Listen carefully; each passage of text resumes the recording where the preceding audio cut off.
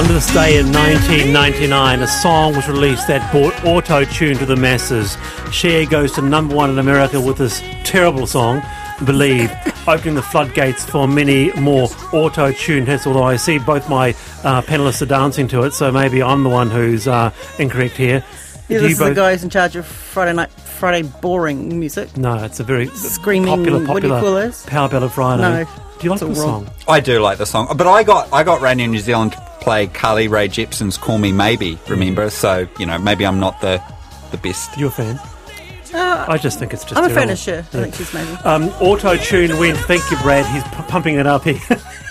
Auto-tune went on the market at 97 and quickly became an invaluable tool for producers because it could correct vocal pitch in real time, flattening notes that were too sharp, sharpening the flat ones with minimal effort. So that is auto-tune, popularised by, I believe, by the one and only Cher. Fantastic. Yeah. Now, regarding voicemail, we don't have mobile reception on the farm, so can't get texts. There's a huge hill in the way. Another one says, Wallace, you are, as is so often the case on the show, wrong on this one. That's so true. So much information can be given in a brief voice message. Why would anyone choose a lengthy text option? I think that's a bit rude, don't you think? No. Fairly fair assessment. Yeah, anyway. Now, we had quite a big response regarding the Phantom of the Opera.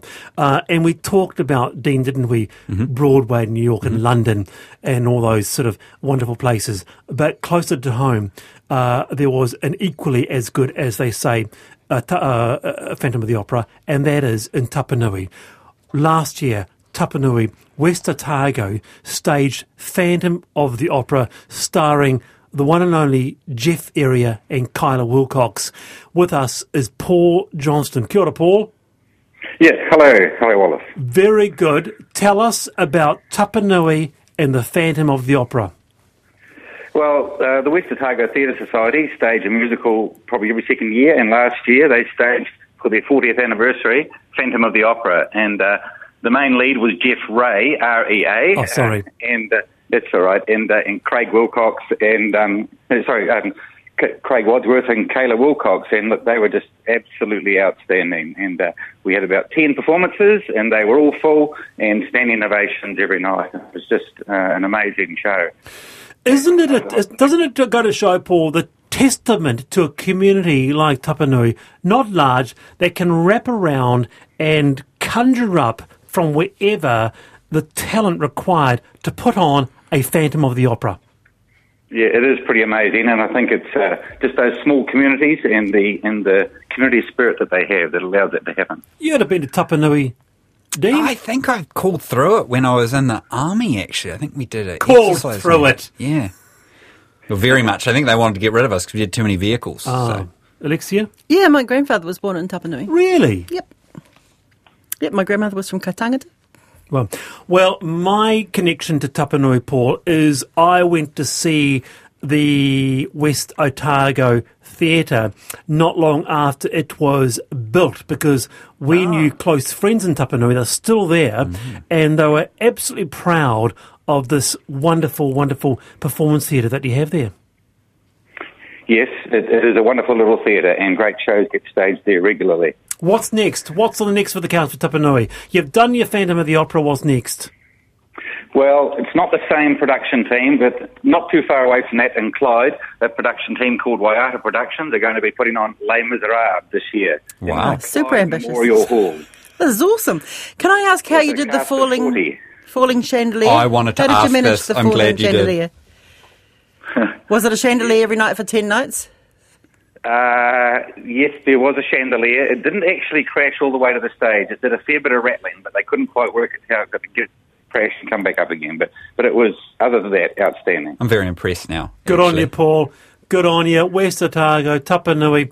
We're here for it. That's Paul Johnson there. Regarding, my plumber's voicemail says he doesn't check his voicemail, so I text him.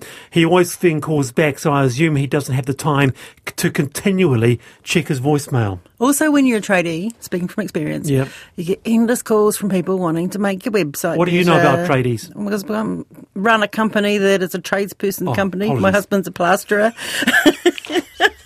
My son works for us. I've bored you with this before, Wallace. You should have remembered. Okay. Now, it is 20 to 5, the panel. It has been dubbed the policy bonfire. This tranche of reprioritisation, along with Prime Minister Chris Hipkins' first round of cuts, would give the government more than $1 billion to be redirected to measures to reduce the cost of living. Bread and butter issues.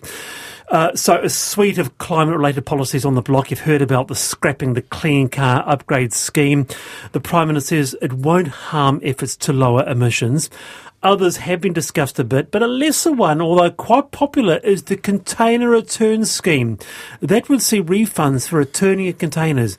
We all have memories of collecting your Fanta bottles for cash. Recall that? All those Coke and Fanta bottles traded in? That's been kicked down the road. With us is Sue Coots from the Zero Waste Network. Kia ora, Sue. Good, Wallace. Yeah, good to be here today. It's a pleasure. This was 20 plus years in the making, and now, again, just a little bit out of reach. Again, Sue? Yeah, I guess when we first heard the news yesterday, we were all a bit despondent, but I was thinking about it today, and I'm feeling like we're carrying it up the stairs, so it's just we're almost at the top step now, and we just have to keep thinking that, there's only one more to go, and we'll be able to get it in place. The good thing about container return scheme is that they work really well, and that it's not a new policy. They're doing them all over the world. It's working, we can look around the world and see great examples of how successful they are. So I feel pretty confident. Okay, yeah. So you're just a good analogy there. You're sort of, it's just been deferred, hasn't it? And I was a little bit surprised because the sheer popularity. Whenever I talk about the container return scheme, you'll just get the texts lighting up. So I can recall doing this for my local scouts or your air training corps. Raising money. For those not familiar, what is the container return scheme? Well, basically, it's a really good way of recycling single-use plastic cans, drink containers. It's a useful strategy because it does two things. It uses a deposit, so when you buy your drink, you pay 20 cents and you get that back when you recycle it. So it gives a really good incentive for someone to either take back their cans and bottles or to pick them up if they find them lying around. And then there's a few cents included in the purchase price to cover the cost of properly recycling it, which is a real problem with our current situation where we just don't have a good mechanism for funding recycling systems in our country. What do you reckon, Alexia? Other countries do it and quite seamlessly. Is this small bookie stuff, so not worth pursuing, or just a deferment? What's your angle? Do they really do it seamlessly? I don't know. Do we have that evidence? I mean, how much money is it going to cost to put it in place? Or do we just re-educate people to take their containers back anyway? Well, okay, so when I say seamlessly, because we touched on this when it first was mooted, Sue, and I did read examples of the likes, I think, Germany, where you had dispensers in supermarkets where you could return your bottles pretty easily. Yeah, so what we see in New Zealand is at the moment we recycle less than half of our containers, and that's a pretty standard amount for the kinds of systems that we have, like curbside and public space recycling. And if you saw Fair Go last night, you have a good idea of how successful public space recycling is in New Zealand at the moment. And if you put a container return scheme in place, the actual cost of running it is lower than the cost of the things we're doing at the moment, and you get a way better outcome because you're getting 85-95% of the containers coming back. And the ones that do come back are clean, and there's money in the system to be able to fund them getting effectively recycled. So big problem with what we've got now is loss of trust and confidence. So a lot of people are like, does it really work? Does it, you can hear it in your voice, does recycling really work? And with a container return scheme, you can really feel confident that it does. Yeah, I think there's been a lot of publicity recently about how a lot of our recycling just gets rubbish. It just doesn't get recycled. Half it's kind of it, isn't a it? Sham, yeah. And I've heard a lot of people say, but it just goes all the rubbish tip anyway, what's the point? Yeah, and I think that's a critical problem with the systems we have, is that the money's not in the system to do it well, and there's not a great incentive for people to actually put their containers in the right place. Would you support something like this, Dean? You've got a bottle in your hand, you can either throw it in the rubbish or go, I might save up 6 or 7 of those and take it down to a container deposit scheme. I think you've got to be a bit of a Grinch to turn around and get rid of any idea like that kind of stuff. But what I feel we're missing is, the government communications people should be fighting this policy bonfire term as much as possible. I'd have Chris Hipkins using the word triage constantly, just triage vomiting out of his mouth. Because, when you're doing triage, you need to know what is the parameters of triage. Why are some of these things delayed? And the use of the term bonfire makes you think all that work's gone, which we've just heard, and that would be pretty sad news for an organisation that's really trying to make a difference on that recycling. But the reality, so it's just been deferred. Yeah, it's just been deferred, so we're really hopeful that we'll see it come back around. Anyone who's thinking about climate policy or environmental policy, be looking at it to be at the top of their list when they're putting together their election manifesto. All the hard work's already been done. And, there's a great reason why we have a climate and a waste problem in the first place, is that we've been kicking these kinds of policies down the road for a long time. They're talking about 20 years at the beginning, Wallace. We've got to, at some point, we just have to accept that that's a good idea. 80% of New Zealanders think it's a good idea. I think we need to go for it. We have to start somewhere with plastics, don't we? Have you seen Andrea Vance's latest story and stuff, where they went to a very, very, very remote island and it is covered, the beaches and the dunes are covered with plastic waste that washes up there from all over the world? People can get really defeatist. And so that's where I think, hearing Sue say, hey, this hasn't been burned on a bonfire, this idea. It might be deferred, which, we can all argue whether that's a good idea or not. But if people get too defeatist and say, there's no point, there was a cyclone, we can't do anything, that's a bad attitude to have as well. You wouldn't be buying plastics, though, would you? You'd be squeezing your own orange juice. I mean, there's one thing that I do that I feel bad about are gloves. I feel like I use disposable gloves too much, and I've been looking for better alternatives there. Here's one for you, Sue. Toby says, thousands of Europeans like me are screaming at your radio right now. Is there evidence that deposit schemes are seamless in Europe? Yes, there is. 50 years worth. New Zealand needs to catch up with the rest of the world at some point. And absolutely, that's what they're saying in Scotland. They wish that they could say that they're putting in an innovative policy, but they're actually not. And the great thing about that is you've got all the evidence from around the world to support the case for going forward with it. Kia ora, Sue. Thanks for your time there. That's Sue Coots there from the Zero Waste. We're talking about a less talked about aspect of the policy triage, in Dean's words. Now, speaking of just going back, if you hadn't heard, I am sharing some private information with you. It's a rare chance you might have heard Miriam talk about marrows and the family kalabasa recipe.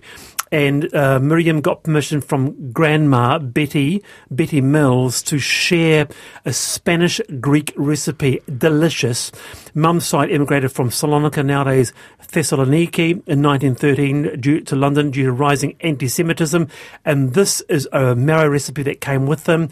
You can email me at thepanel@rnz.co.nz if you want that family recipe for kalabasa. That sounds delicious. Yeah. To this, many wheelchair users say they're being charged more for tickets to events like sports games or concerts. Some people reckon 4 times the amount. Jack Taifare told RNZ's reporter Jonty Dime tickets for the recent All Whites match in Auckland were being promoted at $20, but $80 was the cheapest available for wheelchairs. And he couldn't even see the goal or bottom third of the pitch. With us is Disability Support Network Chief Executive Peter Reynolds. Kia ora, Peter. Kia ora. Is this discrimination? Yes, it is. Pure and simple. Like you, I had a phone call this morning from somebody who wanted to get some tickets to Kinky Boots. And they were told that the website that they went to, the ticketing website, said that if they have somebody who pushes their wheelchair, a support person, they've got to get a special card to prove that they are the support person pushing the wheelchair. Some of us would think it's bleedingly obvious who pushes the wheelchair. So I contacted the ticketing agency and said, look, this is not on. It's just silly.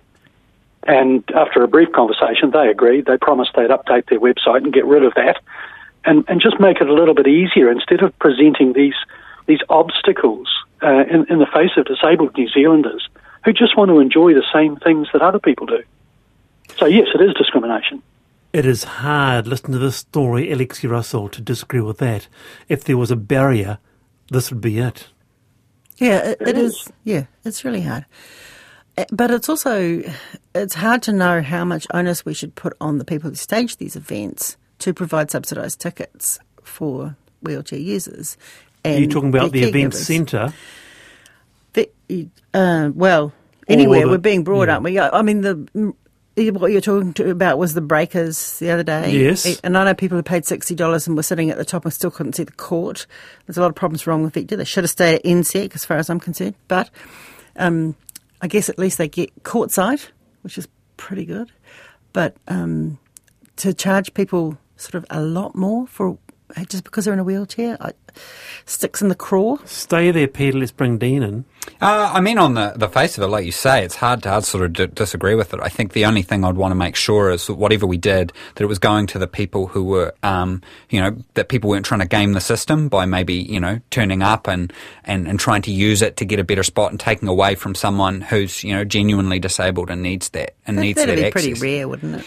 You'd say that, but I'd experienced it myself. A friend of mine who was disabled, and there was someone who was trying to say at this event that they needed these special considerations and that, and they didn't want to provide any. We even saw it with people taking off their masks and stuff like that. I suppose it's one of those things. It's what would it be? 0.1% who does that?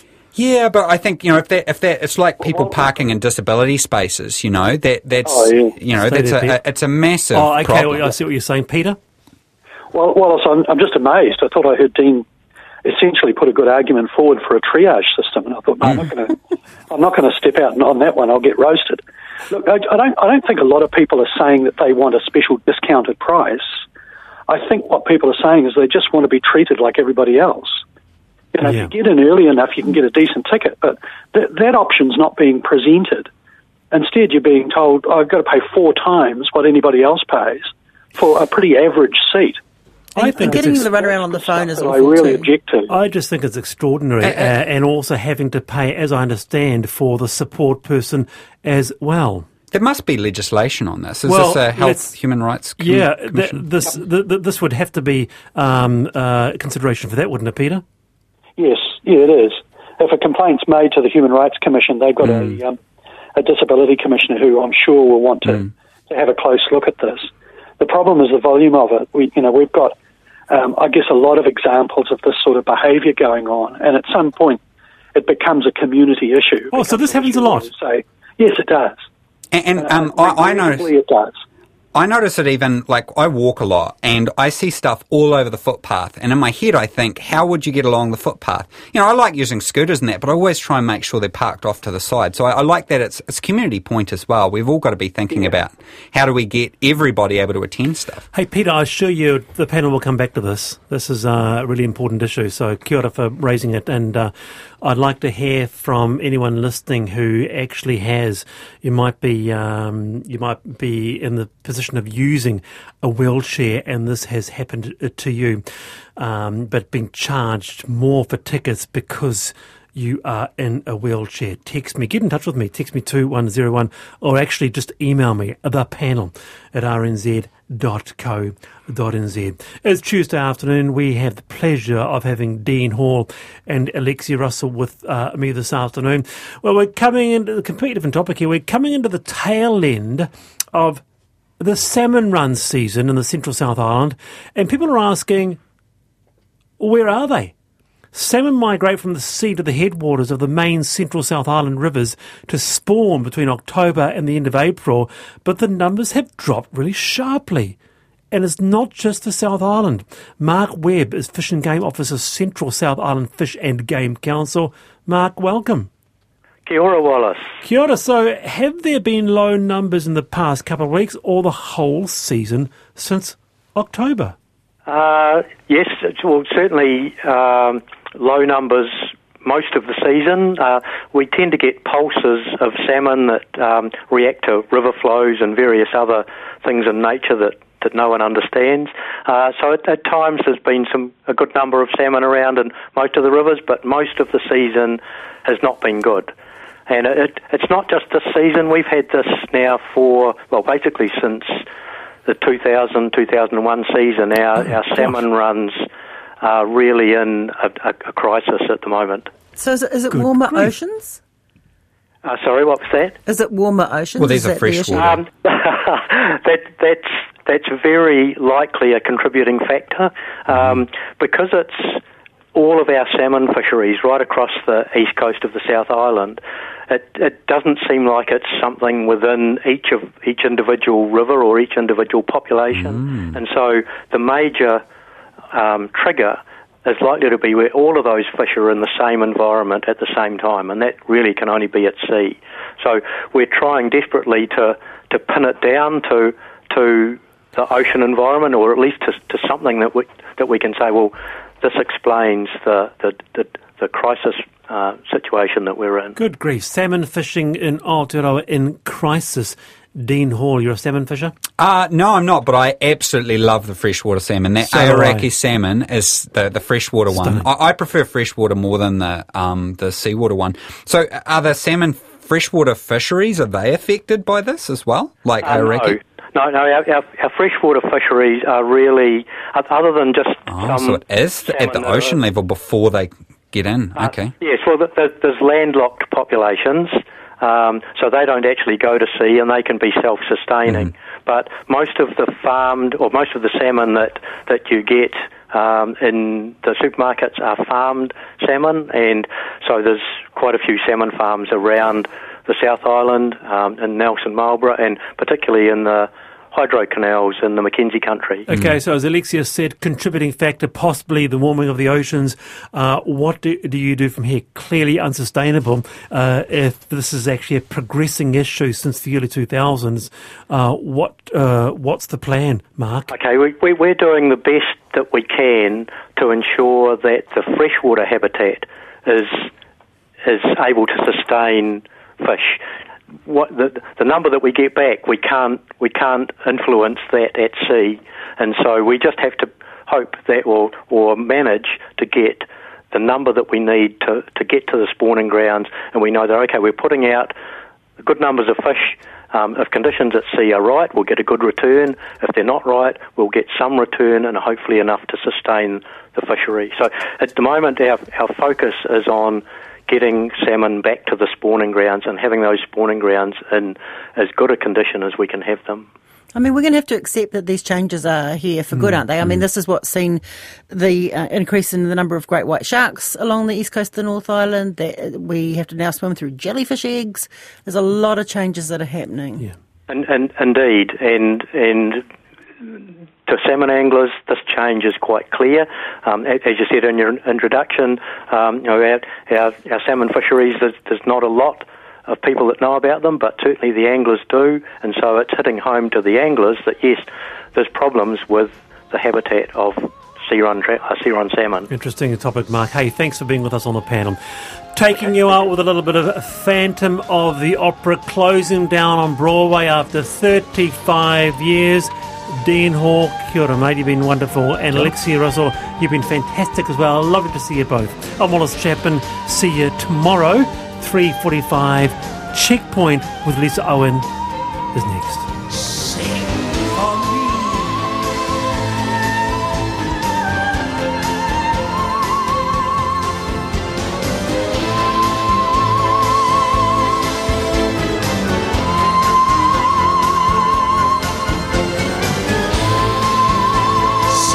my angel of music.